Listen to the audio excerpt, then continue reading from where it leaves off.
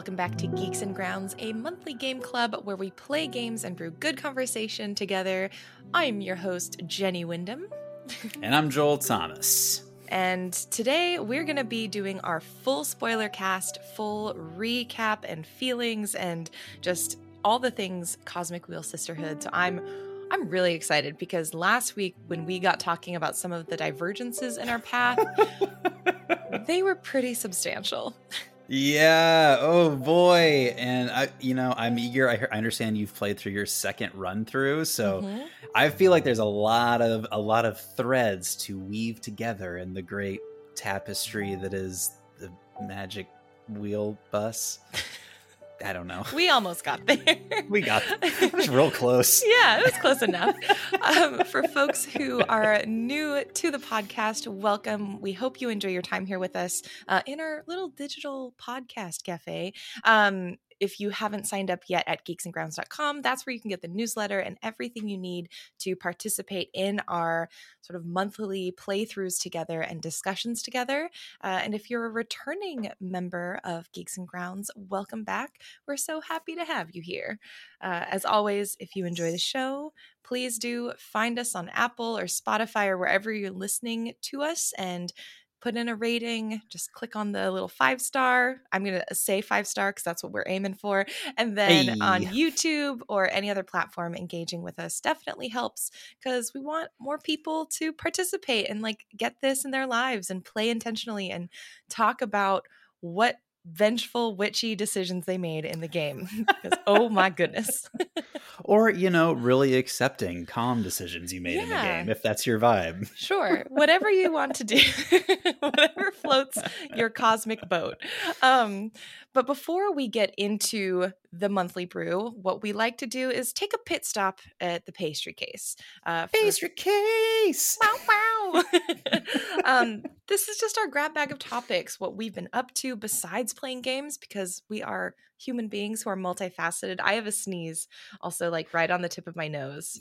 Yes. And now that I've talked about it, it's going away. But woof, you know that feeling when you're just like right there. You gotta think of pig's feet. That's the trick I was always told. What? It's like just distracting enough that when you think about little pigs, little toesies, that it can disarm your sneezing senses. I don't want to sneeze anymore, so that must have worked. But yeah, what have you been up to, Joel? What have you been playing, reading, watching? I'm still so deep in the Baldur's Gate trench.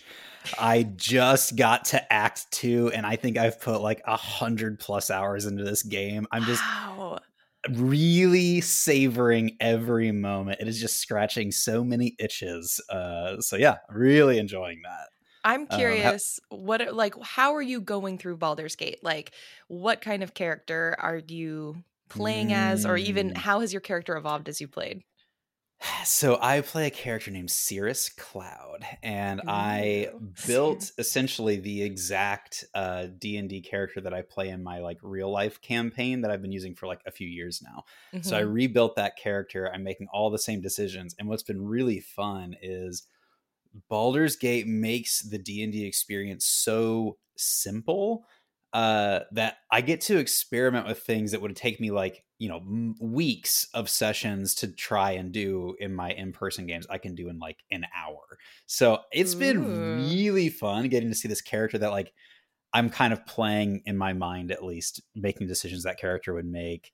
And it's just, I don't know, it's like it adds another fun dimension to the game. That's so cool. Yeah, I have to admit, I've fallen off of Baldur's Gate a little bit. Not because I dislike it, but I think there's just too many other games and things sort of capturing my attention.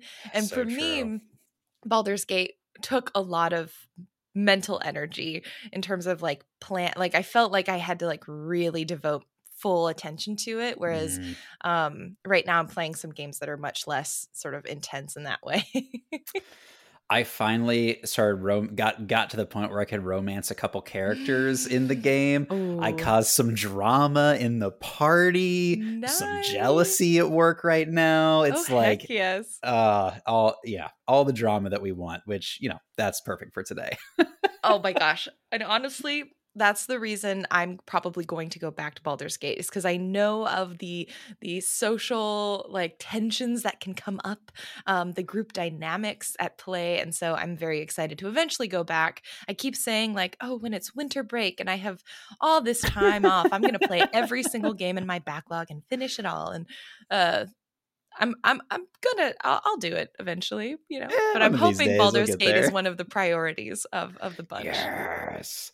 And then, the other things there are two shows that I've gotten into over the last week that I'm really enjoying so far.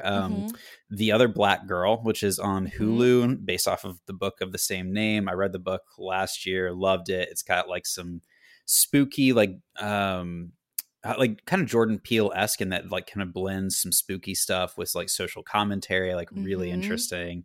And Discovery of Witches, which is a few years old, but just hit HBO Max. And it is like that quintessential TV 14 rated Twilight ripoff that like you just like, it's just, I didn't know what to walk into tone wise. And I was like, wow, they sure are playing a lot of like, why are we listening to Muse while we are listening? Oh, it's Twilight. And it's like, I had to take myself back in time and remember that energy. That's amazing. Yeah. See, and I haven't, so as someone who's read the books and is now watching the shows, like, how do you think they stack? Do you feel like it's worth maybe going into the books first, or? Oof. I would say this, like with The Other Black Girl, the story is so compelling, but the pacing of the book is a little slow versus the show is like, you are in it. Episode 1, the opening scene, like it is just like immediately gripping. So I would recommend at least watching the TV show maybe first before going into the book. And I haven't read Discovery of Witches. I'm just tacitly aware of it. So it'll be my first experience there. What are you getting into over there right now? Not a ton, to be honest. With the game launch and everything, I've kind of been, at the end of the day, just like looking for just sort of things that I don't have to focus my mind in on, and a lot of it is just surfing TikTok and Instagram. So I have been playing, though, a lot of Fae Farm, which recently launched like 2 weeks ago at this point, I think 2 or 3 weeks. And if folks enjoy like the cozy farming life sim meets fantasy world vibes, I would highly encourage you take a look at it, see if it maybe is something up your alley. It's a super polished game, and it's really, really cute. I think the thing that I love that what it's done is taken a lot of mechanics from farming sims that we know and love, like Harvest Moon, Stardew Valley, like Rune Factory, even a little bit, and polished and did some amazing quality of life changes. Like you can use magic to like very quickly use your tools in more powerful ways than it takes in other games. And they have elements like you don't have to switch your tools out every time you want to do a different task. It just like auto picks the tool that you need. Oh my gosh. Like things that save milliseconds, but in the long scheme of things, just like becomes just so frictionless when you play. And I love it so much.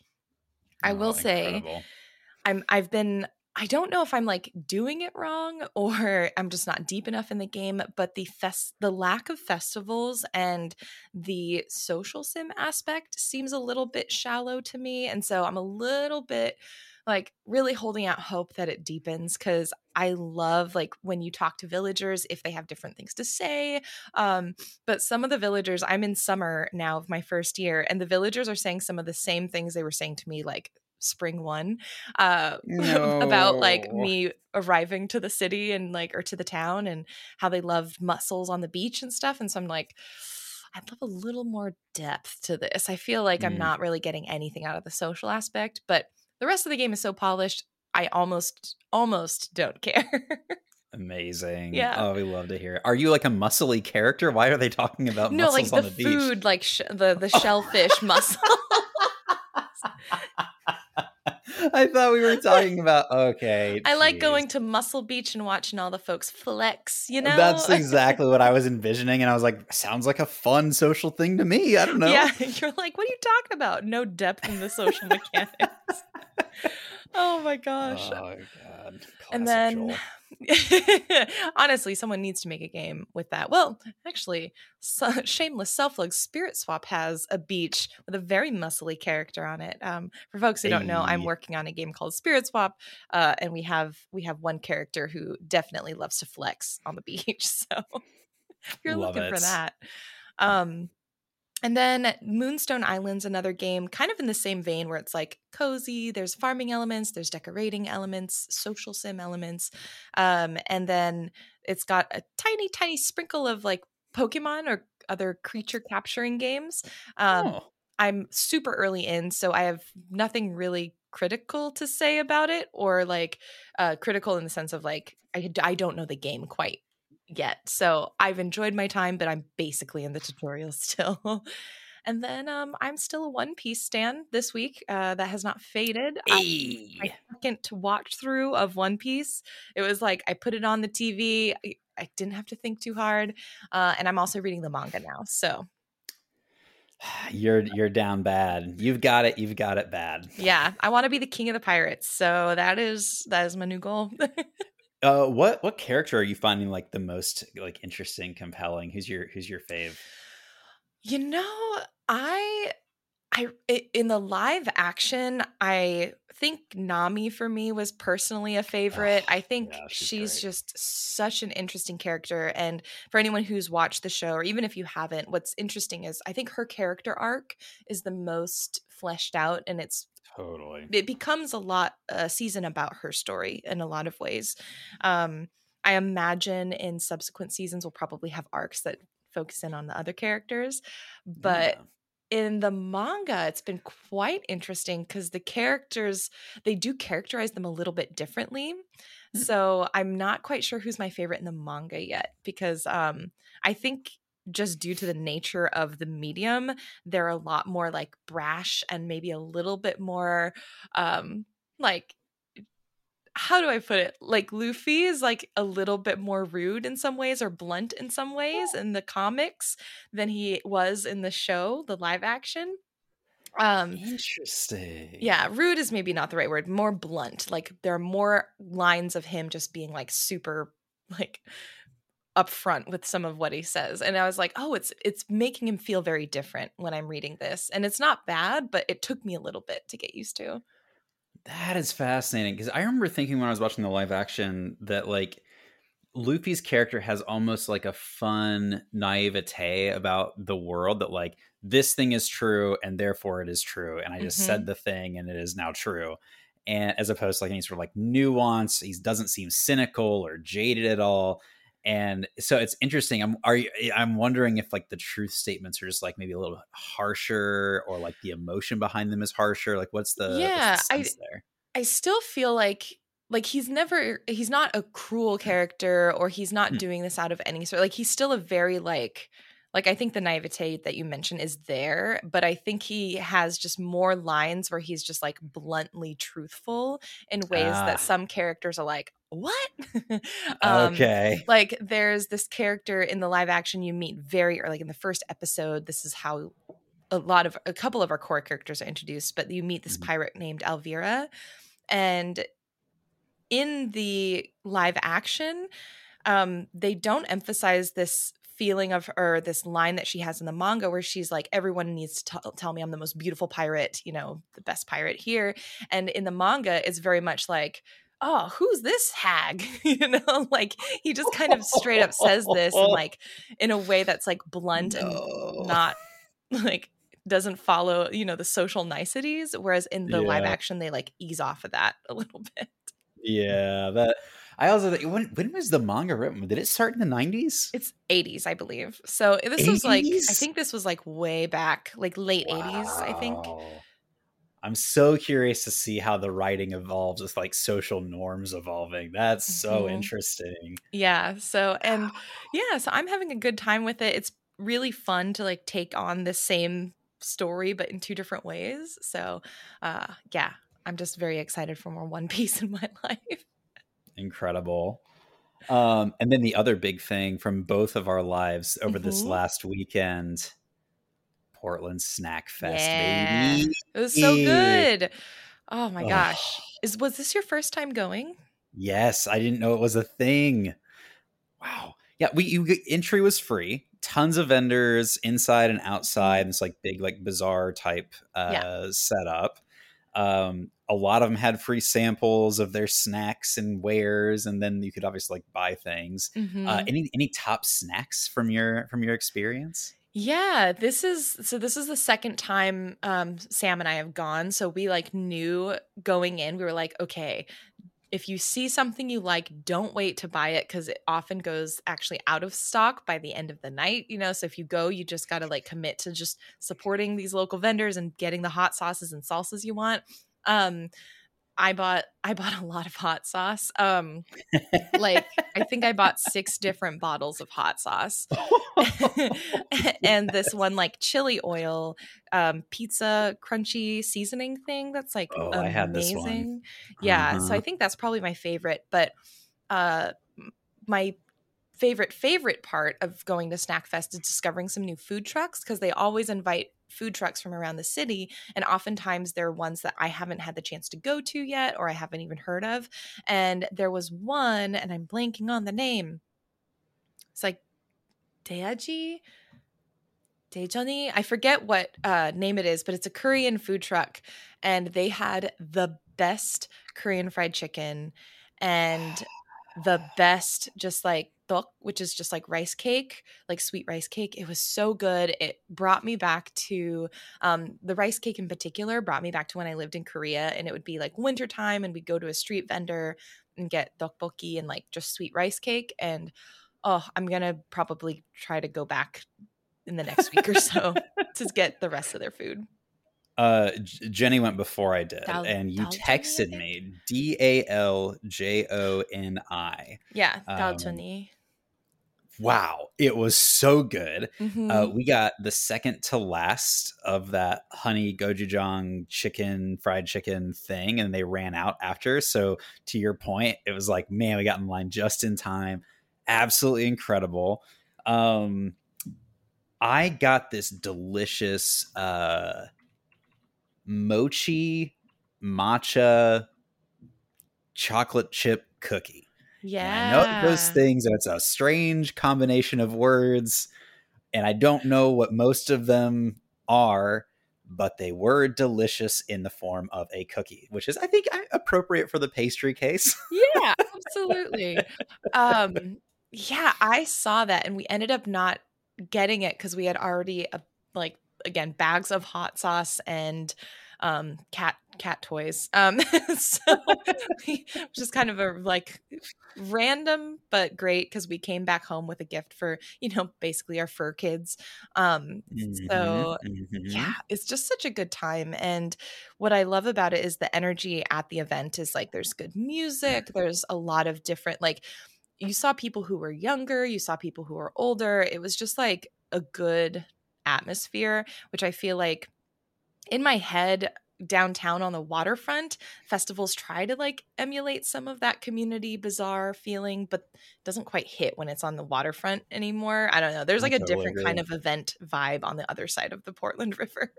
Yeah, I don't know why, but I totally agree with that. I will say, with the exception maybe of Light Fest, Portland Light Festival, this last year was actually like super fun. It was like all woven throughout downtown on the west side of the river. It's very cool. So if y'all are ever in town in like it's like January timeframe, Light Fest is usually a really good time. Yeah, which I haven't been to, so I need to like make that a thing this year. Oh, we gotta go. Yeah. And really quick, just to update folks on the Unity news, because that is something we talked about last week. It's super important as folks who enjoy games specifically to pay attention to, because it's going to be impacting the industry in really big ways, especially if it, well, regardless, but especially if it continues in the way that Unity usually proposed. For folks who need a reminder or maybe haven't heard the news, Unity, which is a game engine, game developers purchase licenses to use it to create games. It's one of the bigger ones. Unreal is another you may be familiar with. They proposed a series of price changes, which essentially kind of threw the whole industry up into upheaval, because essentially they want to charge for installs versus doing what they currently do with like sort of tiered payments after you hit like a certain number of sales, plus the licensing fees. If I had a nickel. Yes. So Unity has, since we last posted, come out with a statement saying, well, let me read it. It says, "We have heard you. We apologize for the confusion and angst the runtime fee policy we announced on Tuesday caused. We are listening, talking to our team members, community, customers, and partners, and will be making changes to the policy. We will share an update in a couple of days. Thank you for your honest and critical feedback." That was on September 17th. Today, as we are recording this is what, September 21st? Mm-hmm. They have not yet shared any updates, really. There was a leak that some journalists reported in terms of what they heard some of the changes may be, but so maybe that kind of like slowed down the actual announcement of what the changes would be. But so far, there's no definitive information on like what's going to be happening moving forward. It's that Wizards of the Coast thing all over again. It's Drew Barrymore saying she's going to come back and scab during the writer's strike and then walking it back. Like, I hope these people do the right thing and just walk this back and are like, you know what? We'll figure out something else another time, but this one's dead. Yeah, it's unfortunate because I was actually saying this. I'm on another podcast and we were talking a little bit about this, and I was saying how I feel like even if they were to walk everything back, it wouldn't be enough. Like, they need to implement some policy that shows that they're dedicated to not randomly changing terms of service and agreement information at their own whims. Like, they need to do something that guarantees they're not going to do this again. And unless they can guarantee something like that, I think even walking it back at this point is not enough, which is unfortunate for them. And like, I feel really bad for the team members who are dealing with this at the like just non sort of stakeholder level of Unity level. Because there have been like death threats to the employees and all of this just like very inappropriate behavior that no one should ever do, even if they don't like something a company is doing. Don't send death threats to the employees. But right now they did confirm like charity bundles are excluded. They confirmed, but they then found out things like Planned Parenthood was then not counted as a charity when some people kind of pressed further because there are now political agencies. So it's like you think you get a little bit of something, but then it goes back another like 3 steps. So we'll see what happens. With the Wizards of the Coast thing, what they ended up doing is like they walked it back and then they put language into their the open license. I can't remember what it's called, something open license for D&D that was like, okay, the things that people were concerned about, we are like codifying them in these terms of service or whatever. I think what we're realizing is just how little control individual consumers have when it comes to these terms of service, and that unless mass action is taken when these types of shenanigans are pulled, there really isn't much you can do when someone's like, well, you like the thing. Are you going to change the thing? Are you going to keep using the product? Then you got to use our terms of service. And that's not cool. Yeah. And I didn't realize, but I think I subconsciously did, but I've never really thought about it. But yeah, pretty much every major terms of service, like within all that legal jargon, they do technically have the right to change their terms of service at any point in time. And like, it's in cases like this where we have to face that fact.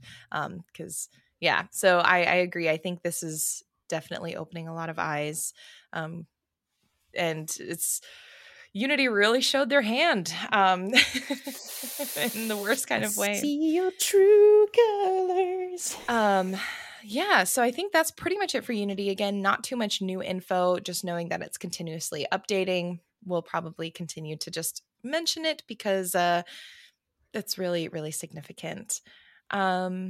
Yeah, I think are you ready to go into the cosmic wheel, into the finale of the I'm cosmic ready wheel? to flip some cards. I'm ready to choose our destiny. I'm ready to shape the world. Let's do it. Yeah. Oh my gosh. And again, for folks who are fresh to the podcast, this is the Spoilercast. We are going to talk about everything and anything. We have multiple endings, multiple pathways, so you may be hearing about things that didn't happen during your playthrough but did for someone else. So just be Hmm. ready for that. Um, Chapter 6 is titled Pandemonium. And my gosh. Well, actually, let's go back a little bit because we didn't talk totally about chapter 5. Um, Chapter 5, I think, wait, no. No, I'm right. Yeah, chapter 5. We see a little bit about Fortuna's like ascent into witchhood. And we Hmm. get to actually meet her mentor, which was amazing. Yes. Yes. Eugenia. How did Hmm. you pronounce this as you were reading it? I think it was Eugenia when I pronounced it, but Eugenia. Okay, I like yeah. that. It rolls off the tongue nicely. Kind of like this magical deer, anthropomorphized person deer thing. Hmm. Seems like the character design, the jewelry, the drapey costuming, such a cool character. Yes. What were your thoughts when you like got introduced to them, when you got into their house? Like, what were you thinking? Oh man, I loved it. Like immediately I was like, I love this character. I think all of the character designs have been beautiful. Like everyone in this game is just stunning in their own way, and this was no Hmm. exception. Hmm. Um, it was interesting because earlier in my playthrough, I got the sense that there was some like apprehension about Eugenia and about the relationship. And so I think this also, depending on how you lean with your own playthrough, this could be like, are you ashamed of seeing Eugenia because of everything that's transpired? Are you like, do you miss Eugenia? I think there's some room for interpretation there. Hmm. I was really excited because I thought Eugenia was cool, and I was just like, maybe in my playthrough, my first one especially, I was like, maybe Fortuna was just apprehensive because it's been so long, and there's like not wanting to disappoint Eugenia after all this time. Yeah, and was it a pretty supportive conversation when you talked with her? Yes, yeah. Yeah, it was for me too. I was just pulling up some of the screenshots from the conversation, and because you see the flashback of Mm-hmm. what it was like meeting this witch as like your first mentor, and like what is it to be in this world, and you go to their little home, and then you also get to invite them to come and have Mm-hmm. like a reading into your house of isolation that you've been locked inside for Right. 200 years. There's this line that stood out to me because like a central problem of this game, right, is you were put into this isolation because of some fear about what you did or could do with your powers. You predicted a potential downfall of this coven. Mm-hmm. And we talked about this at the end of last week's episode, we learned from the old head of the coven, her like ghost specter comes to talk to you and is Yeah. like, hey, you're not just reading the future, you're planning the future when you Yeah. read these cards, right? Okay, so the quote from Eugenia. Eugenia. Um, if Adana had told you the truth, you would have treated your newfound power with care. I have no doubt about it. And Mm-hmm. it was just like one of those moments where it's like, like when I read that line, I was like, this is so exactly like the healing comment that Mm. this character needed to hear. That like the people that knew her, that loved her, knew that if she had been told the truth about her powers, she would have been a responsible caretaker of them. Mm-hmm. And it was just like, it's not just your trauma that's making you careful about these powers. It's not just your newfound perspective. You are a person who would have had that care all along if you Mm-hmm. had known. And Mm-hmm. it was just like, oh, God, that for me, like even like my hardened heart during my Fury playthrough, where I'm trying to burn down bridges, I was Mm-hmm. like melting a little bit when I read that. Yeah, I thought it was really nice because my first playthrough I played as a much more gentle Fortuna who was looking for just reconciliation and peace and like lots of kindness. Second playthrough, I played vengeful Fortuna who was just out to basically become a god in her own right by the end of it. And in both cases, I really did appreciate how Eugenia was like this really kind and like genuinely cared for Fortuna in her mentorship. Mm. Um, I think what was really interesting about the conversation for me was also when Eugenia asks Fortuna to do a reading. And my Fortuna, in both cases, asked, like, wait, but you know the power of these cards. Like, you're willing to risk this. And Eugenia talks about this concept that we've been approaching and like discussing throughout the whole month of this is sort of my responsibility. Like, I helped cultivate this. I brought you sort of into this. I'm willing to take the responsibility of whatever fate you read for me as we go through it. And I thought that was Mm. really powerful as well. Oh, so good. And it kind of like it gave me this glimmer of hope for like Mm-hmm. what it would mean to have these powers. It's like it's so hard to conceptualize this in a way that's like, well, if I could do this, how would I respond? And it's like it's so like you start just like thinking about just like how much responsibility there really is with that. And Mm-hmm. yeah, it just felt like a little warm blanket of support from her as we were like engaging. Yeah. I'm curious, what memory did you choose to create when you talked with her? If you Oh remember, no, for I me, have while you look at no the idea. screenshots, because I thought Yeah. that was an element where I was like, oh, this is actually showing how really powerful this is. Like, it's not that Fortuna can write the future, Fortuna can rewrite the past. So that is also a next level like understanding of what is possible here. And in my playthrough, Fortuna, the first memory that I did was hanging out in a cabin and building a snowman together. Snow Witch, That's the one that I probably. did. Yeah. Oh, Yeah. cute. I thought that one was really, really sweet. And then the second time I played, I created a memory of them in, I think it was somewhere like in Barcelona or somewhere, just hanging out, getting drunk and staying out like all night, just like partying together essentially. And I thought that was really sweet that we got to also see other ways to use his power besides just foretelling and writing what was going to happen later. Yes.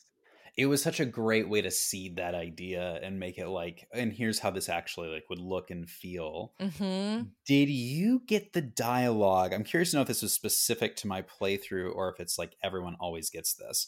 That you learned the spell to summon a behemoth from Eugenia. Yes. Okay, Yeah. so this is just like a universal thing. Yes. And I would love to actually throw back to one of the community questions Minerva Comfort submitted last week, because this really ties in with that, the game's perspective on, or let me phrase it as a question. What is the game's perspective on the difference between a novice and an adult witch? I thought that was a great question from Minerva. Again, thank you for that. Because this is one of those conversations where we do see that played out most explicitly, where Eugenia says, I'm not your mentor anymore. I'd love to be considered a peer or a friend. And it's this like almost like a test. Like, did you set me up to summon this behemoth? Like, what does this Mhm. mean? And I thought that was a really interesting conversation. Yeah, and I think for me again, it kind of comes back to I don't love the idea that the mature witches are the ones who have engaged with behemoths in some way, and like Right. there's just something about that that's a little too. I think it's an appropriate reading. I think you absolutely can take that away from it. I should clarify, but I don't love that reading because it just feels like it's taking away some of the autonomy, which I feel like is a Mm. cornerstone of the witch Mm-hmm. community. I prefer to think about her creating her own cards. Like maybe she always had the ability to do this, and it Yeah. was like being able to be self-reliant and have that autonomy. Maybe Right. that's the reason. But I don't Yeah. know. What did you think? Well, yeah, I also agree. I don't think the behemoth is necessarily the denotation of a mature witch. I think I think there's a level of power that is Mm, displayed if you have that capability to summon a behemoth, because we now know it is not as rare or as like as forbidden as older witches will tell novice witches. mm-hmm. Because clearly, like, what was it? I pronounced her name Greth, but is it Greta that you said it was? That's how Okay. I heard it in my head. Okay. Greta summoned a behemoth. Like Eugenia summoned, hasn't summoned a behemoth, but knew the spell too and could use it in case the need arose. There was another witch. We heard multiple stories of other witches falling in love with behemoths. Abramar said, actually, in my second playthrough, Abramar had a really interesting comment in like the prologue section where he mentions this almost sort of symbiotic relationship where behemoths need witches to serve. And he's like, we need each other in this sense because I'm this all-powerful being. Witches gravitate towards behemoth power. Behemoths, we get sort of a kick out of serving. And there's like a joke in there too where Fortuna was like, oh, is this like a fetish thing? And Abramar's like, sometimes I guess maybe, but I'm not denying it. But it's also not just a fetish thing. So I think there's more of a relationship there, but I think that has to do more with power in its more raw sense than maturity as a witch. I love that. I do agree with you that there is a stronger sense of witches becoming mature when they've found whatever they define to be their own calling. The Peppermancer, I think, is another example. Depending on what you name her, I named her Nova, but she there seems to be at least 3 steps in being a witch in my opinion, at least when I played, where you have your first ascended, you haven't denoted your own like calling. And then when you find your calling, you probably have a period of learning, getting your feet under you. And then at some point you do become maybe more considered more of an adult or mature witch.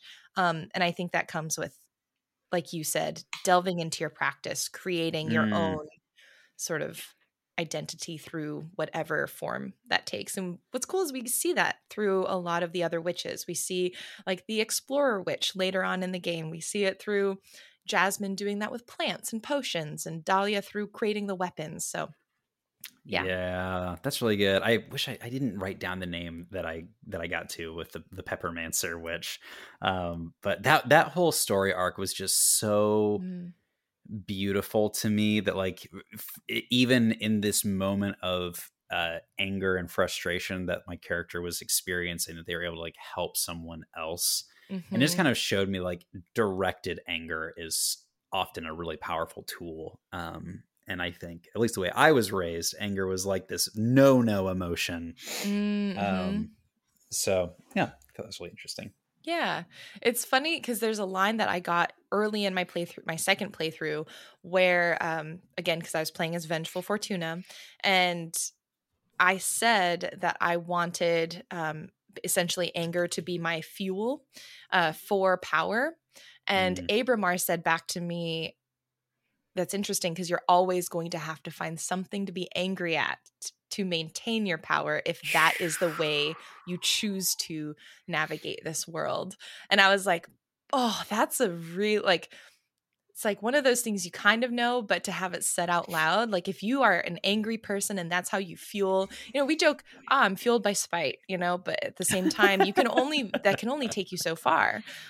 You'll have to just keep finding things to be spiteful of if that's the way you operate. And I think that was a really interesting thing that I got from my second playthrough that didn't come through in my first. I love that. And speaking of like, what are you anchoring yourself on? We kind of talked about this a very little bit last time. In your first run through, I understand you did not get to romance anybody. Did you get to in your second playthrough? No, I'm like, what the heck? I was too focused on revenge because,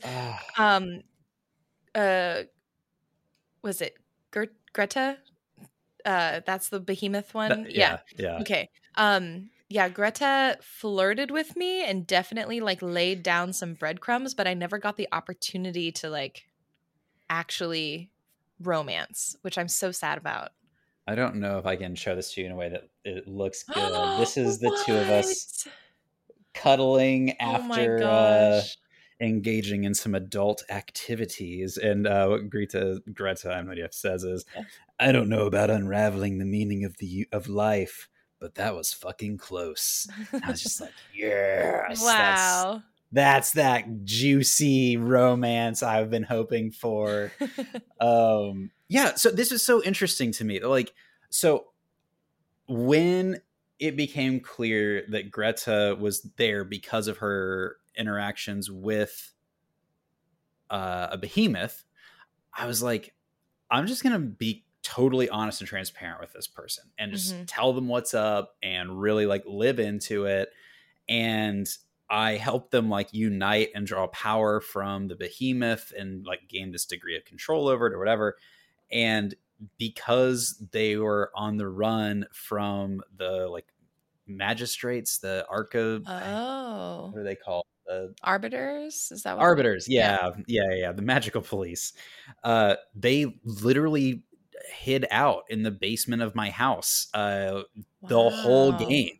So like even when I was meeting with the arbiter, they were downstairs on the bed sleeping. Dang. So or studying. So it was just like this really interesting Wow. line and like through line through the game that I thought was like a really interesting anchoring experience. Well, and I think especially when we go back to like our week 1 question about sort of solitude and what it Mm-hmm. did to Fortuna, to have a playthrough where Fortuna, you know, not only is getting visited by a lot of friends and doing like things in society again, but has a partner, not just a partner in Abramar that is a contract partner, but like an actual sort of romantic relationship. I think that's really cool. Yeah, it was just like it was really engaging, and it felt like it had like a gritty realness to it, I guess is what I Mm-hmm. would say. Like you're in this really tough position, and yet you're able to find comfort with someone else, and like it, I don't know. I played into it and it really like enriched my experience. So Mm-hmm. if you got the opportunity to do some romance in the game, Dang. do recommend it. Need to do a third playthrough and just try and get that. Yeah, because that did not happen for me. One thing in my second playthrough before I got into the actual campaigning, in my second playthrough, I invited both Dahlia and Jasmine to my house at the same time. Did you happen to do Mhm. that when you did your playthrough? Yes, because I decided to run myself, Yes. and so it was like I'm talking to Patricia, I think, or Patrice, whatever her name is, the sister, Patrice, yeah. and Patrice, and they're like, okay, well, you got to tell them. And I was all right, so I invited them both, and I told them, and it was like a whole moment for the three of Interesting. us. Yeah, because you have the option to not invite them, which or you can invite only one.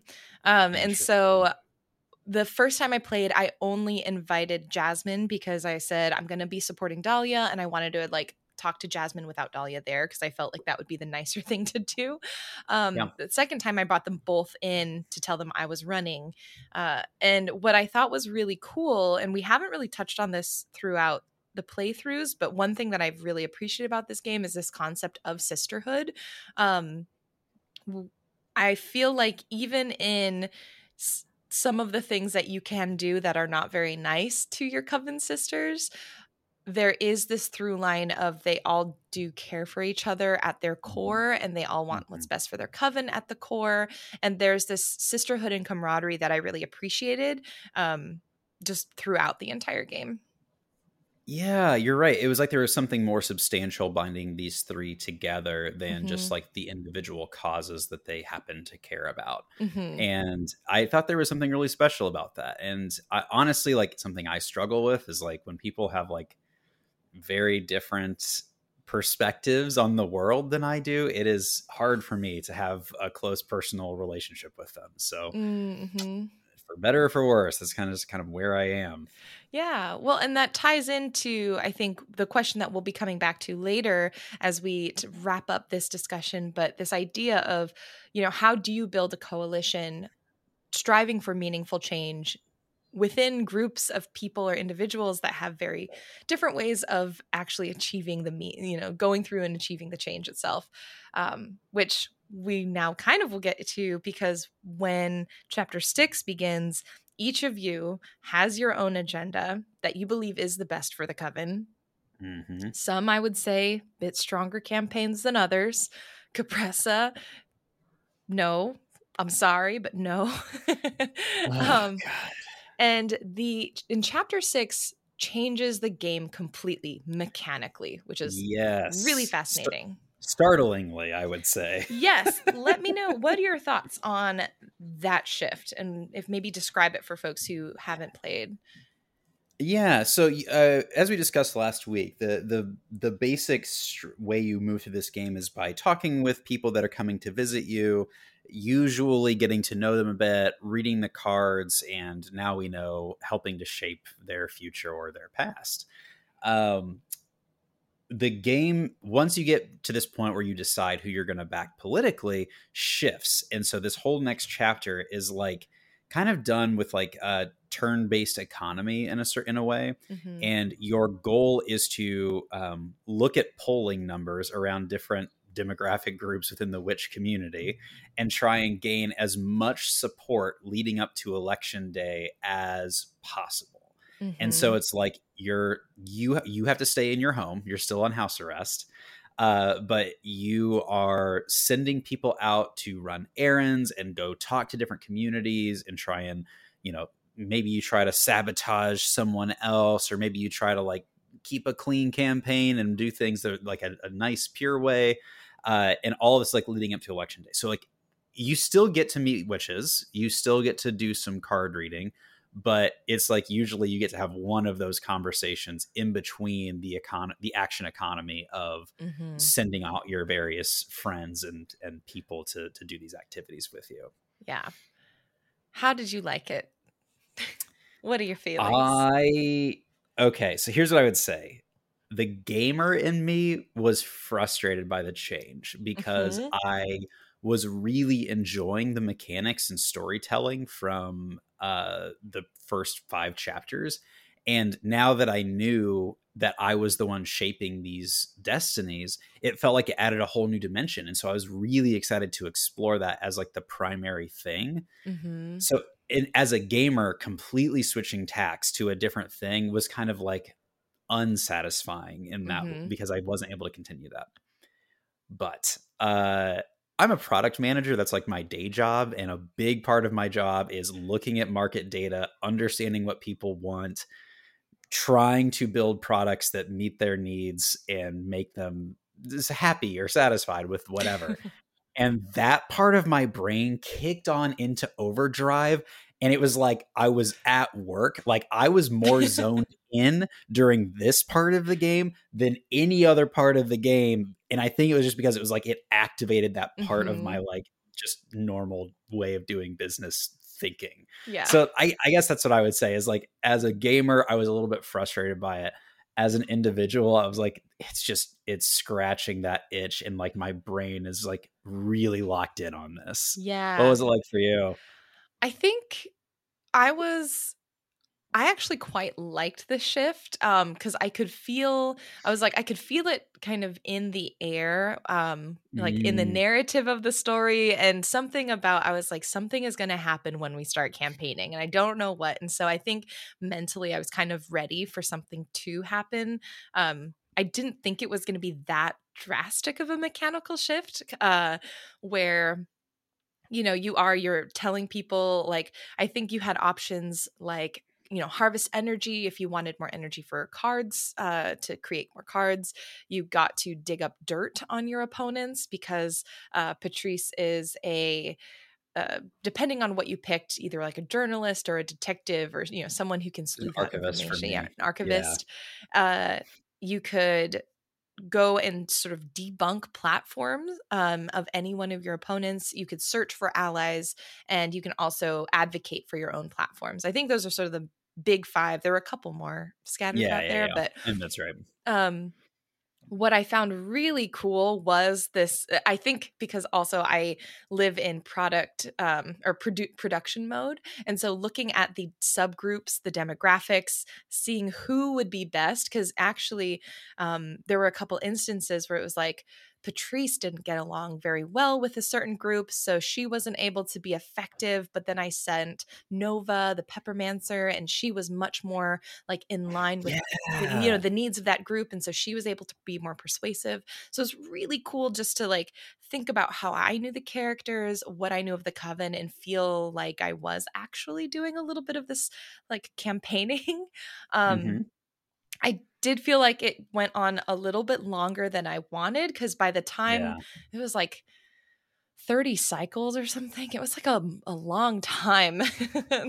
Yeah, I was actually worried when they described it at the beginning that it was going to be too short, and instead for me it was like it was just a few rounds longer than I felt like it needed to be. Yeah, I agree. I think if they had knocked off like maybe 2 cycles, that would have been spot on, like enough length to make it feel like it's impactful. But yeah, by the end I was like, okay, I just need to go to sleep and like get through the day so I can get to the next section.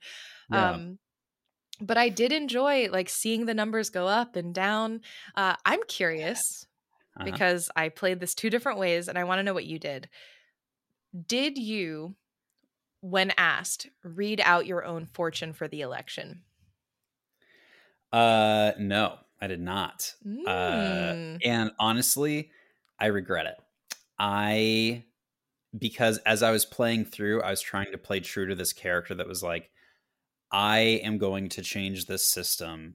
And my personal belief is that if you have the power to change something, especially like for the good, and with the coalition of others, that you should exercise that power.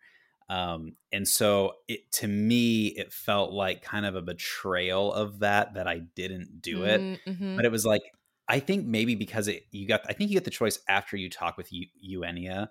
I was just like, I want to also believe that I would not even be tempted to misuse those powers and potentially sway the election. And also, like, that's the difference between fascism and working in a cohesive coalition. Is like, if one person is just inflicting their beliefs, whether they're just or unjust, on others, like, that's fascism. It's what it is. Like, so that's kind of where I landed on that. What did you do? The first playthrough, I did not, do a reading. I felt, personally, I felt very strongly that would have been totally unethical. I wanted the Coven to make the decision. And I also was like, what's the point of having this farce of an election if I know I'm going to win anyways? Just to change it up, the second playthrough I did. And I read in the cards. What was interesting to me too, is in the card reading, I got the options to dictate Jasmine or Dahlia. I don't think I had Capressa, but I know for sure I had the option to read one of the others as the victor. Interesting. So that was super fascinating. I chose myself in the second playthrough. Hell yeah. Again, my intent with that playthrough was to become essentially godlike witch Fortuna. So I was like, I'm all in. My platform even was the leader gets to eat Adana's corpse. So the idea is like, basically whoever's the leader gets to eat the corpse and absorb the power of all the previous leaders who've also eaten the corpse, becoming more and more powerful upon each secession. So I went like full sort of dark path. And it was interesting because it's like, even though in my head, I was like, I'm going to choose the good things for the Coven. In my heart, I'm like, this is not right. Like, this is not this can't be what's best for the Coven if this is sort of mandated. And even during the campaign, Abramar made the comment of, he said to me, we're all just sentient puppets now, aren't we? And I was like, that is so brutal, but so true. Because at that point in the game, I'm like, I'm going through the cycles. I'm like, I know I'm going to win. So I guess I'm just going to just tell people to go places, but I know it's all going to work in my favor. It was a very different way to play. Wow. Yeah. I am so fascinated to hear about your ending. Wow, that is such an interesting take. I'm so glad you did this run, the second run. Wow. before we start talking about some of the like big election day events, Mm-hmm. I do think it's worth chatting about some of the like other witches and characters that you Yes. meet in between the campaign cycles. Yeah. One in particular stood out to me was one, the owl Mm-hmm. witch that like I think is speaking a different language and you have to find a way to Yes. interpret. And her powers are that they have the ability to sabotage anything. Mm-hmm. And I'm wondering if you use that maybe on your dark run. Like, Mm-hmm. what was that like for you? I did not use it in my first run. Again, I played like super, I'm going to keep everything above ground, not do anything, wrong essentially, or anything I would consider sort of unfair. Mm. Second playthrough, I absolutely chose, I was like, easy, Jasmine, take her out of the running. And so it was kind of interesting how it it made me feel like this is perhaps, I don't know, it felt very weird because I said, Jasmine's the person I select, ruin Jasmine's campaign. And it was weird not to have like a direct insight on what even happened, or like have a connection with Jasmine at that point, because all I got later, like one or two cycles later, was, oh, did you hear? Like Jasmine did this. I forget exactly what happened, but there was like something that Jasmine did where everyone started turning against her. And I was like, it feels very weird because I know this is because of what I said, but I feel so separated from my actions at this point. And it was weird because whenever I've made a tarot call, writing the future, I've at least felt connected to my actions because it's through my cards and through my magic. And doing that through one was not, it didn't feel good at all. Like it was Mm. weird because it wasn't like the worst action I've taken, but it felt worse than some of the things I've done. I'm going to take back what I said earlier about the thing that I regretted, because what I remembered is, as I was talking more about it, I don't regret not playing the puppeteer with people's fate and like reading my own Mm-hmm. fortune. I do regret not sabotaging Capressa with one. That was the thing that I wanted to do. Ooh. So like this is the prisoner's dilemma, right? Right. It's the classic setup of like you can like if you both say one thing, you win. If you both say the other thing, you kind of win. But if you say something different, you lose, like that kind of Mm-hmm. setup. And it was like a very cool way to put that into a gameplay mechanic. I thought it was Yeah. so clever. And that was the thing that I wish that I had done. Mm-hmm. And can I reference one of the book kind of pour over things that you Yes. and I talked a bit about? There's a book series by N.K. Jemisin. The first book is called The City We Became. The second most recent book is The World We Make.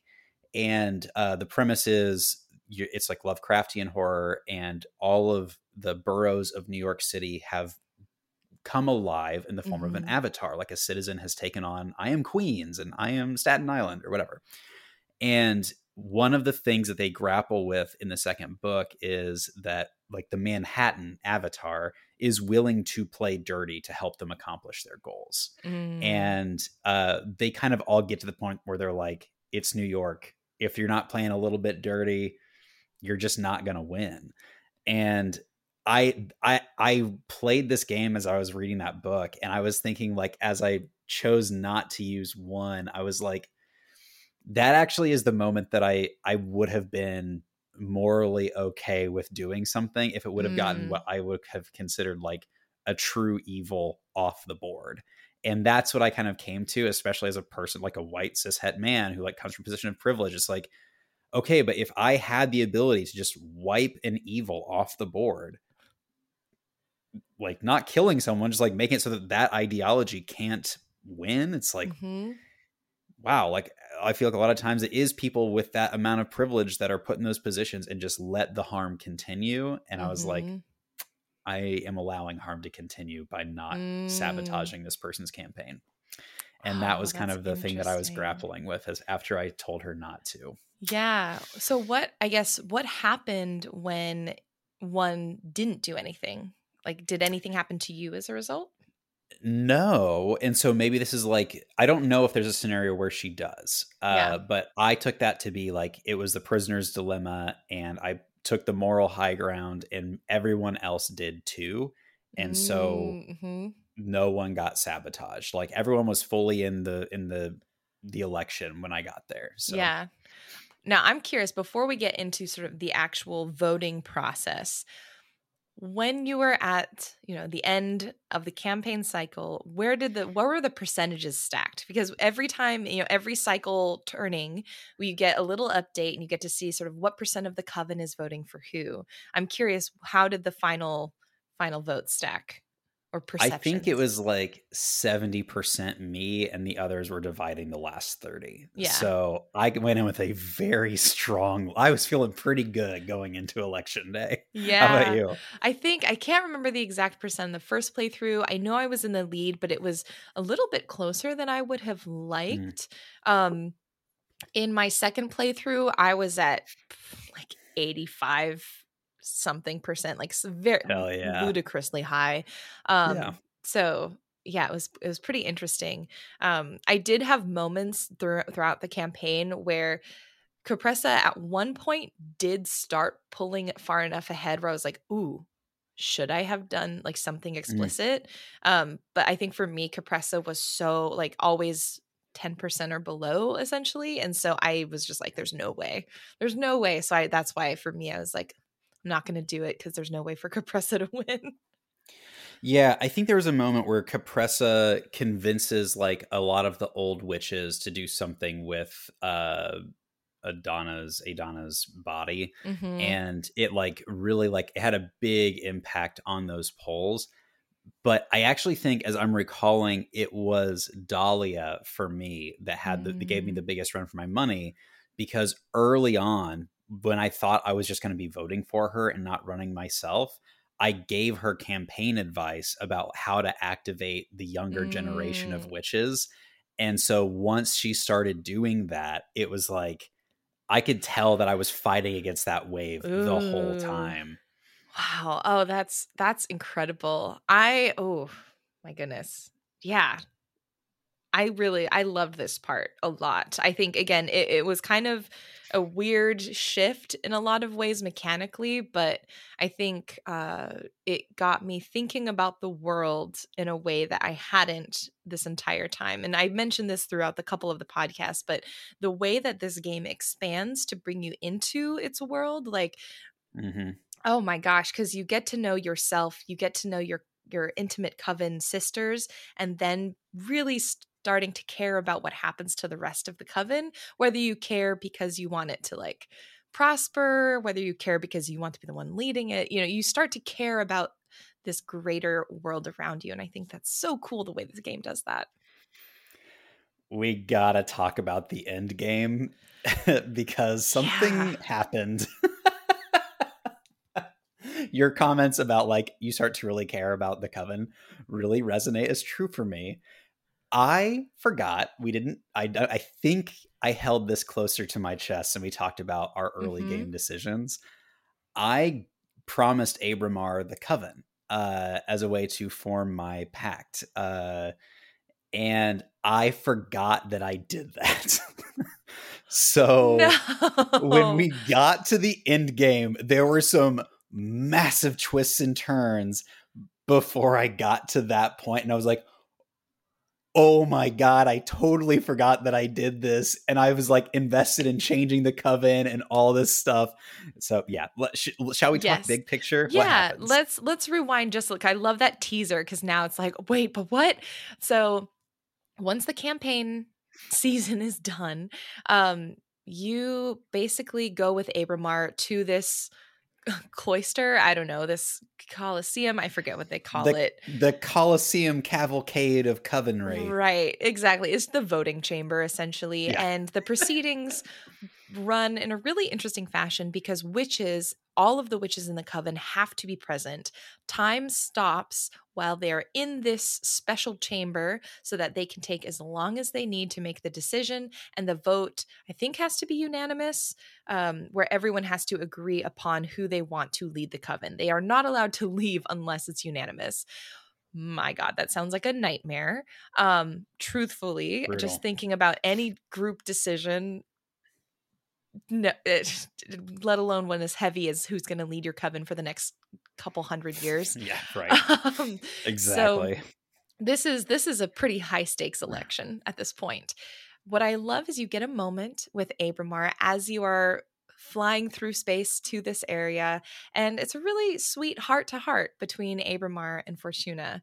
At least it was for me both times. So I either picked Yeah. the similar enough stuff, or I got lucky. Where you see both of them saying, despite what may happen after this, heck, we may even betray each other, but just know that we do also deeply care for one another. And like they say, I love you, and they hug, and it's so sweet. And I took like 5 screenshots of that moment. No, yes. I also had similar heartwarming conversation. Before I left, he reminded me of the deal that, like, don't forget, you're giving Yeah. up the coven. And I was given the opportunity to like ask if there was a way out. And so I did. And then we're flying in, but he said no, there was no way out. Yeah. So then we're flying and we have this heart to heart moment. And I'm just kind of asking him, like, is there any way out? And he's like, nope, there's no way out. And so it was just like, there was no question that it was going to end badly. But we both, like, the conversation was that, like, we don't hold each other accountable for like hurting each other. This was the agreement that we made, and so we're always going to like love each other, and like this was how we built our relationship, so it's okay, something like that. Wow. Oh, and I think that's thinking about relationships and sort of the different paths conversation that we have. I think that kind of ties into what we saw with the Coven sisters, with Dahlia and Jasmine, where right before the campaign starts, if you choose to have them all meet, they do have that moment where they say, hey, maybe we'll disagree. Maybe, we all don't have the same platforms, but we do all care about each other. And let's not forget that during this process. I thought that was very sweet. Yeah. And I also was like, fuck Jasmine. I would not be your friend if the game wasn't making me be your friend. Oh my gosh. Random. Okay, actually, you just reminded me of a side story that I want to know if you got, and that is with Adana and her love interest. Did you learn about Adana's love? No, you gotta tell me. Okay, so this is one element that made me feel I do not like Capressa. I think the way you feel about Jasmine, I feel about Capressa. Honestly, I'm just like, Capressa's no, would not ever. Agreed. Capressa and Adana were in a relationship romantically.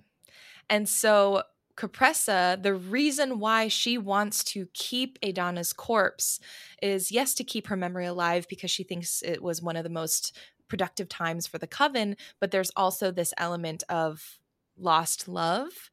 And I was just like, my brain exploded. Wow. I was not expecting that. It added just a little bit more interest to a character who I thought was really one-dimensional, and I was like, why are you even doing this? What do you even care? It added just a little bit more intrigue for me, which I thought was really cool. That's really interesting. I know why I didn't get it. It's because anytime I talked with Capressa or the like mummy witch or Junisha, yeah, I was just like, fuck you, fuck Adana. I'm out. Get out of my house. Like, I didn't give these people the time of day. Yeah. What's interesting is on my second, because that was how I did with the first playthrough. On my second, the gosh, I feel so bad. I should have written down the names. But the mummy sort of witch, Junesha, she very much appreciated my ambition and like was a pivotal part of me getting a massive amount of votes from like the elder witches. So it was really she was sabotaging me the whole time. Yeah, my first playthrough, she was like, "You're done," and tried to like do all this sorts of stuff to sabotage me, which we'll talk about later. But the second playthrough, she was like, "I admire what you're trying to do, and I'm going to back you." And so I was like, "Oh gosh," like it was really weird. Wow. Yes. So incredible. We're in the chamber. Voting proceedings are about to begin, and this is the last chance for candidates to debate and say what they need to say. And I thought this scene was actually like really well done in general. I thought it was like a nice, like the pace was quick and snappy. You're moving through. It's like, okay, a lot of the groundwork has been laid. So it honors the amount of time that you spent in those 30 rounds building your base. And then they would throw in wild cards. So it was kind of like I don't know, a SVU episode or like some courtroom procedural. It's like, I have a surprise witness. Did you get trapped by the narc, the person that comes to you that can like change what you like your senses? So like you're like, oh, you're free and you're out of your house, and like it was all like an illusion kind of thing. Yeah, the first playthrough, yes, and it threw me for a loop. Could you describe what happens in this scene when you get trapped? Yeah. So in the playthrough, you meet her. It's like, oh, this is a person who's like a friend of mine, and you should like help them out. And I was pretty transparent with most people about having a behemoth that I was a friend with. I think that's why Greta and I got together. This person, once I told her, like, she's like, oh, I can change your senses so you think that you're just free and not in your house anymore. I was like, that sounds great. Let's do it. And while we're doing that, I was like, BT dubs. I got this behemoth that I'm friends with. And she was like instantly like shuts down communication, pieces out. And I was like, oh, that's gonna come back. And that was early in the game. All these chapters later, I was like, I guess nothing's gonna happen. And then she shows up during the debate and is like, unfortunately, somebody here has a secret behemoth. And she just like totally put it out there and narked on me in front of everybody. Oh my goodness. Okay. Did you get the scene I'm sure you got the scene where she makes you feel like you're back in the past? Did you get that scene? Was it her doing that? I assumed it was her because what happens is, for me, because I did not tell her, which was weird, because I told everyone that I had a behemoth except for her when we had the conversation. For some reason, I was like, I don't know why, but I'm going to just hide this from you. I did tell her the truth about my cards, though, and what was really interesting is when she was asking for a reading, I said, you know what, actually, I'm going to be upfront with you. I can write the future, and you need to know that before I go in, because I don't want you to like, I need you to be informed. Yep.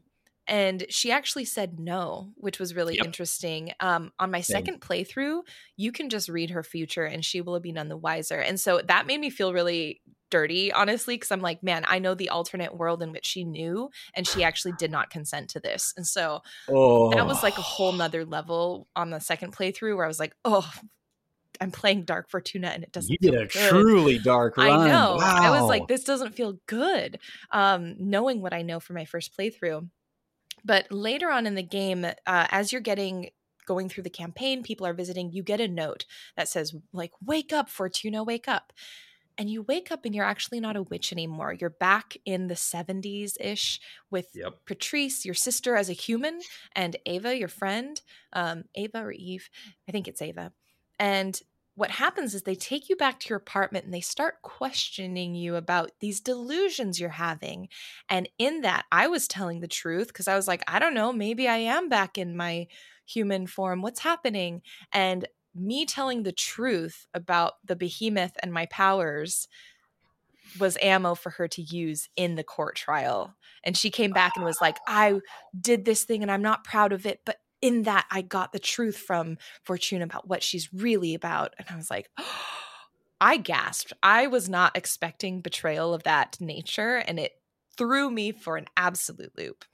So I got the same betrayal, but because I just told her. Yeah. And so I wonder, the first time you played, she didn't betray you at all? No, that was the first time I played. The second time I played, she tried to betray me, but I actually did not give her any info, so she had no ammo. And so she was just kind of like, I don't like Fortuna. I think she's trying to change the universe. And everyone's kind of like, yeah, okay, whatever. So my second playthrough, she had no power over me because I knew that she was going to like trick me. But the first playthrough, she absolutely like tanked my results for a little bit in the debate. Wow. I was shocked. I was my jaw dropped. I was taken aback. I did Yep. not expect any of it. Same. It was like the same surprise. During the vision, I did not reveal anything, but it didn't really matter because I had told her everything just when we were talking. And so, yeah, that was actually like the pivotal moment for me. I think when like the big explosion thing happens in the end game. Do you want to talk about that? Yeah. So after, a variety of witches will come down, say their piece about you. And depending on how you've treated them, they'll advocate for you or not. And then in the middle of this conversation or debate, Jasmine and Dahlia also say their pieces. Capressa, yeah, I guess, she says her piece too. A massive explosion occurs. Every other witch sort of in the stands are engulfed in just cosmic flames, like eternal flames. You and the other candidates are protected by this bubble. And you are given the option, essentially, to describe what happened. Because everyone's saying, what's going on? And as for Chuna, you get a few options that you can pick, depending on what you think happened. Before we go into the options, can I ask what triggered it? Like, what happened in the dialogue to trigger it for you on your playthroughs? Oh, man. Let me look really fast because I screenshotted it. For me, while you're looking it up, for me, it was that was when the betrayal happened. And she's like, this person is friends with the behemoth. And I like stand up and I'm like, I am friends with the behemoth and his name is Abramar. And when I say Abramar, that's when the thing happens. Yep. It also was Abramar both times. After I mention Abramar. Interesting. I wonder if there's a playthrough where that you don't mention him. There is the option to not talk about him at all. So I'm curious. I think there's probably more. Yeah, there's probably more paths that we did not take. And if anyone did take it, please let us know. Email, comment. You gotta let us know what happens. Wow. Okay, so yes, the thing triggers. You're in this protective bubble. You get some dialogue options, and you get to choose. Why are we in this bubble? And I fucking hated this. Yeah. It made me so angry. Well, how did you feel about this part? Oh, I hated it too, partially because, especially in my first playthrough when I had no idea what was going on, I had just said in my playthrough the word Abramar and all hell broke loose. We had just talked on our way there about this idea of you're going to hate me, I may betray you, but remember, I still love you despite all the things. And so, despite myself, even knowing that the way I had played, even the covenant I made with Abramar didn't involve the coven, it involved my immortality. My first thought was, what did Abramar do? That was honestly the gut thing. I was like, what did Abramar do? I then, thinking about the powers I had and seeing that I had other options besides blaming Abramar for what happened, I sat for a pretty decent amount of time thinking, do I stay loyal to Abramar and, despite whether he did this or not, put the blame on someone else? And that was a tough question to ask of myself. What did you do? I reasoned with myself and I talked myself into blaming Junesha, because I also was thinking before the election or the voting started, Junesha was saying how she was going to make sure that we weren't going to win, that like she would do everything in her power to stop me. And so I was like, reasonably, I could make an argument for that. I don't want it to be Abramar. I'm going to put this on her.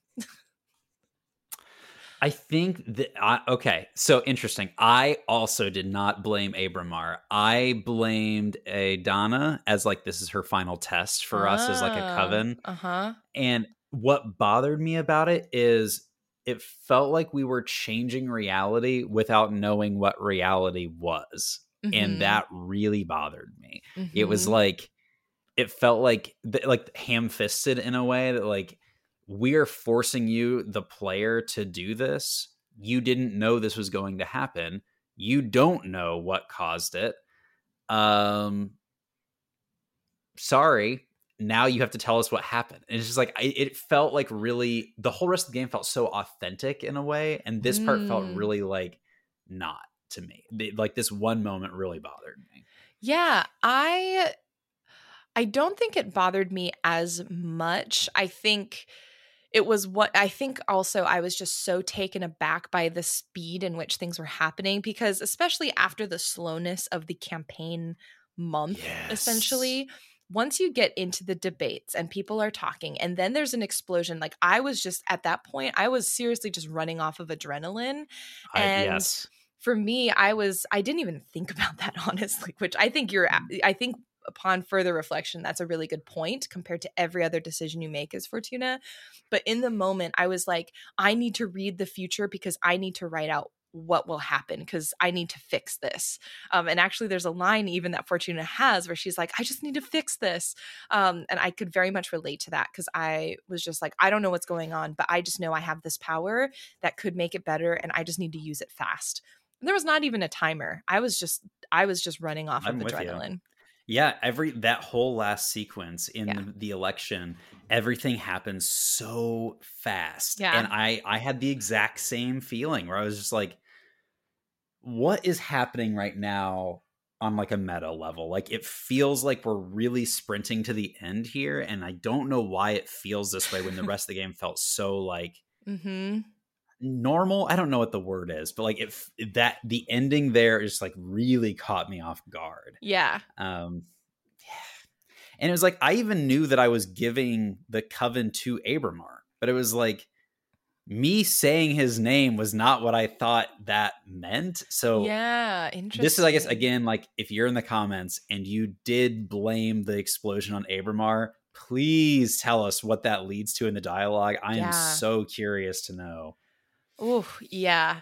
I think if I think more deeply about it, I do think it's another one of those shifts in the gameplay and the pacing that I think ham-fisted is a good word for it, where it does feel just like a little bit like, okay, we need to maybe wrap this up. We need to like start putting a bow on it. But I think as I was playing it, I didn't feel that way. It just felt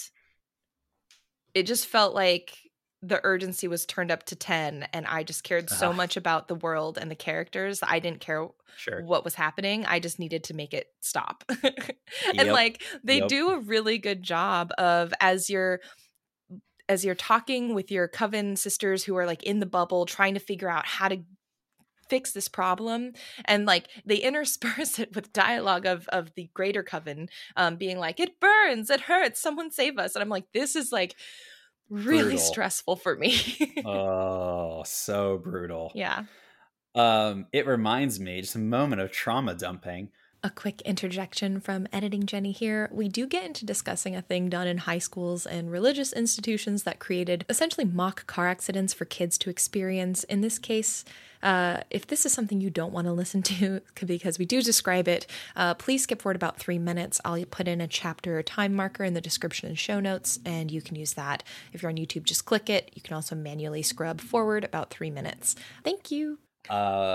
When I was a kid, we used to go to this event every year at my church where we watched a play where these teens would get on stage, and the play was essentially all these teens are on a bus ride coming back from the school football game. Oh, yeah. One girl has her Bible in the back, and these two are bullies, and this one's sexually promiscuous, and this like just classic stereotypes. Okay. The bus crashes and all the teens die. And then the rest of the play is you going from room to room in the church and seeing what happens to them in the afterlife. So it's like you are in a room that, I'm not joking, you are in a room that is hell. The lights are off. There are some red lights around. There are space heaters in the room so it feels hot. Literal live teens are screaming as though they are in extreme agony, and then you move to the heaven room, and guess what? The girl who had her Bible on the bus is there, and it's air conditioned and the lights are nice. So messed up. Pretty fucked up, right? What the hell? Okay. Deadline. What's weird? what's wild to me is we didn't do this in church. We did this at school. It wasn't heaven and hell either. They stopped there. We didn't get to walk through the afterlife. But Oh, you didn't get to walk through the afterlife? we didn't. God darn it. They ruined us of a pivotal experience. What we did as a school was we had the football game it was a car accident. And what they did is they enlisted, like, they selected students from our classes basically that were all dead and like draped across the car and like with fake blood. I'll have to like edit this, maybe put a quick content warning ahead of this. But it was Sorry, so everyone. wild. It was so wild because I was just like, even as a kid, I was like, this is so messed up. Like, what if someone in this audience had a family member who died in a car accident? They were trying to teach us about drunk driving. So they were like, these kids did drunk driving and died. And I'm like, I mean, it's an admirable message. Like, yeah, we don't want drunk driving, but do we need to teach it in this way? I'm really glad that you saw that as a problem as a child. I read that as like, this is totally normal. This is how you're supposed to see the world. Let's go get some Taco Bell afterwards. And, that's that. Can't wait until next year. Oh, God. The next iteration of this play. Yeah. Yeah, right. Whew. Oh, yeah. So if we have the explosion. You get to decide. You choose your fate for what happens or like why it happened. I blamed Adana. And after that gets resolved, you go back into like, okay, everyone, it's urgent. We have to get to 100% as quickly as possible. Yep. While people are screaming at you because they're on cosmic wheel fire. And I won. I know. It's very impressive. And as soon as I won, Abramar took over the Coven. And so I thought he was going to destroy it. He became the Coven leader, and I just wasn't in the Coven anymore. I was done. I was a solo witch. So like really like a really like surprise ending, especially because I forgot that I had made this commitment. Really interesting experience. What happened to you during that kind of like end game sequence? Yeah, I think the second time I played, I actually had chosen the Coven as my sacrifice, and so I came up with the same ending pretty much. The first time I played, though, it was so fascinating because I ended up winning, which was honestly incredible because it was a close race by that point. There were, I think, a lot of really interesting moments in the conversation and in the fight that ensues when you're in the bubble in those last moments. In the first version of me playing, when I'm sort of merciful, kind Fortuna, all my friends were frustrated with me, but understanding about the choices that I made. The second time I played and I was like, I want to be God. Everyone really, really like hated me for a bit because they were like, you foretold that you would win this election. Like, we need to do this again. I can't believe you did this. Like, I can't believe you. It felt so like, I felt so bad because I was like, I really feel like I betrayed my friends. But then I think the end result comes through where in both cases I won, and eventually they both felt like we generally made amends because you're able to read out the future. And in both futures, I was like, please, let's read a future where we're friends. In the first one, though, there was a little bit more nuance, and I like my first ending a little bit better because in the first ending that I had, because you get to read the future of, I think it's the Coven, the future of your friendship, and the future of the universe. There's like 3 final readings that you do. The future of the Coven, I think they all existed and they were just fine. I can't quite remember it. But the future of my friendship was that we all acknowledged that we had kind of grown out of the friendship as it currently stood, that we all love each other dearly, but we gradually would grow apart and just remember each other fondly. And I thought that was such a poignant ending to how I'd been playing the game that first time through, because we had been disagreeing on our platforms. We had these memories of being like super best friends, but at the end of the day, it's like we had changed enough that it's just our friendship had evolved into something different and something a bit more distant, but we still cared about each other. And I thought that was a really powerful ending that you don't often get to see in games, and especially with relationships between women. I thought that was really neat. But because I gave up my immortality, and I did ask Abramar, I was like, do I have to? Do I really have to? And he was like, yes. And so I gave in. I turned back into a human at the end of the game. I lived in an apartment. I think it was about modern times, like our time period. I had a cat because in a Oh, conversation, I think I mentioned having a cat as a familiar. okay. And at the end of it, I said I wasn't satisfied with my current life, and I did one final reading, and that's what brought me back to the credits and basically restarted the game. Yeah. Oh. It was Oh. wild. It was so wild. If folks are interested in watching it, it is the playthrough I recorded and put on YouTube, so you can see what that ending looks like. It was so fascinating compared to the Coven ending that you got, because you just stay a witch, Mhm. and that's just kind of it. I say a witch, and my Steam Deck just ran out of battery, so I can't look at like some of the specific dialogue, because it was um basically it's like you get the ending, Abramar's running the Coven, and you're living off by yourself, and then it's like some period of time later, and the Mm-hmm. two of you are having another conversation. And I thought it was such a beautifully written Mm. conversation and moment between the two of them.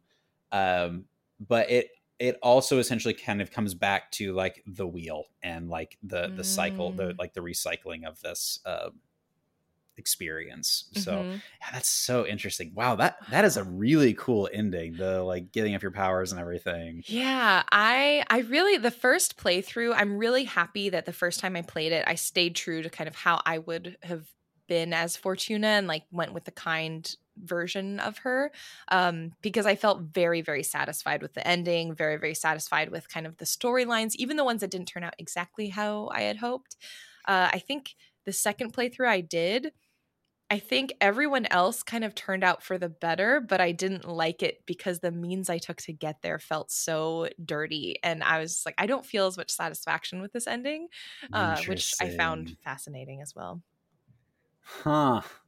Yeah, I hadn't thought about like, and I would imagine like just doing a whole playthrough where you know that what you're doing is controlling the fates. Like that's just that's such a Hmm. fascinating concept. Wow, this should be a movie. This should be a book. This is incredible. Yeah. Oh my gosh. I would love to read this book. I would love to see more in this universe, honestly, because they have Yeah, so much. Like, we didn't even talk about, there's, what is it? The Jade.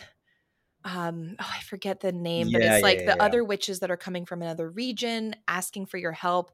There's like talk of sort of, what do you do with refugees who are coming in? Do you offer them assistance? Do you bring them into the coven, knowing that it could impact the results of your election depending on how people are accepting of them and seeing them as a ploy for you to get votes or not? There's so much to this game that we have not even scratched the surface on. Like the lore, there's a whole library of short stories in this game that we haven't begun to talk about yet.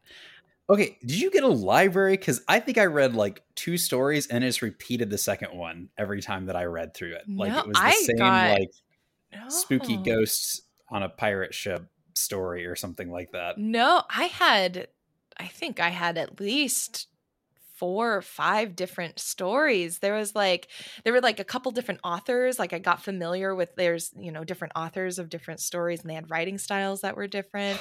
Um Maybe I did something wrong. yeah. Yeah. So there's an As always. option.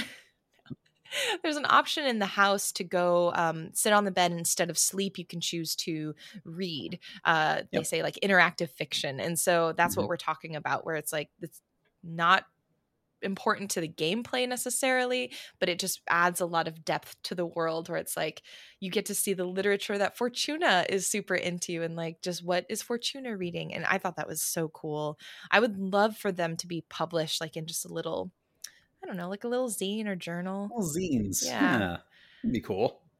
Huh. But yeah, for folks who are listening, like I already feel like there are so many side paths, friendships, quests, like things that we haven't even touched on because this game is so expansive. So I think if you have something that really resonated with you, let us know. Either put it in the Discord, send us an email, respond to the newsletter. We'd love to hear it. We can read them out in the next episode because we just want to hear what your experiences were like playing. And to sum it up, I'd love to know just any final thoughts you had about the Cosmic Wheel Sisterhood. This to me is one of the best narrative focused games I've ever played. The amount of forethought that must have gone into all the like little logic trees that get you from point A to point Z.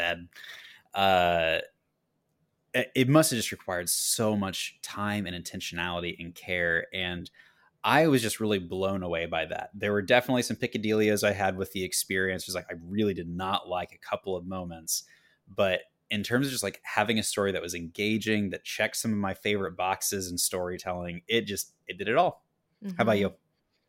I completely agree. I think, up until this point, A Space for the Unbound maybe has been my favorite narrative experience this year. It really emotionally resonated in a lot of ways. I think this for me is up there with it in a very different way, where it really got me thinking about systems in our world in ways that I haven't had other games do, in a way that wasn't overtly like, let's think about XYZ. I think it felt much more ingrained in the world of the game rather than like trying to be educational. I thought it was really, really powerful. I think this game would be an excellent game to teach in a civics class, like maybe in high school or college. Like, it's not like as a way to start the semester, like play through this game because we want you to understand the consequences of responsibility. And like when you have power and influence, like how do you engage with that? And then go into like what civics are and how it manifests in our world. Like, I think it would be a really powerful teaching tool in that way.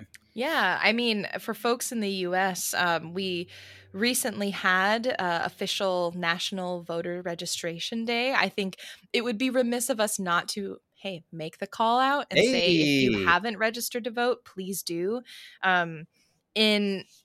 Despite what you may feel about the system itself, because there are a lot of flaws in the system, just like there are a lot of flaws in the witches' covens system, it's important, if we have this avenue to participate and to have any sort of impact, again, going to that fault and responsibility duality that we've been discussing, there is an element of responsibility that we have to participate in the ways that we can to make sure things go as well as they can.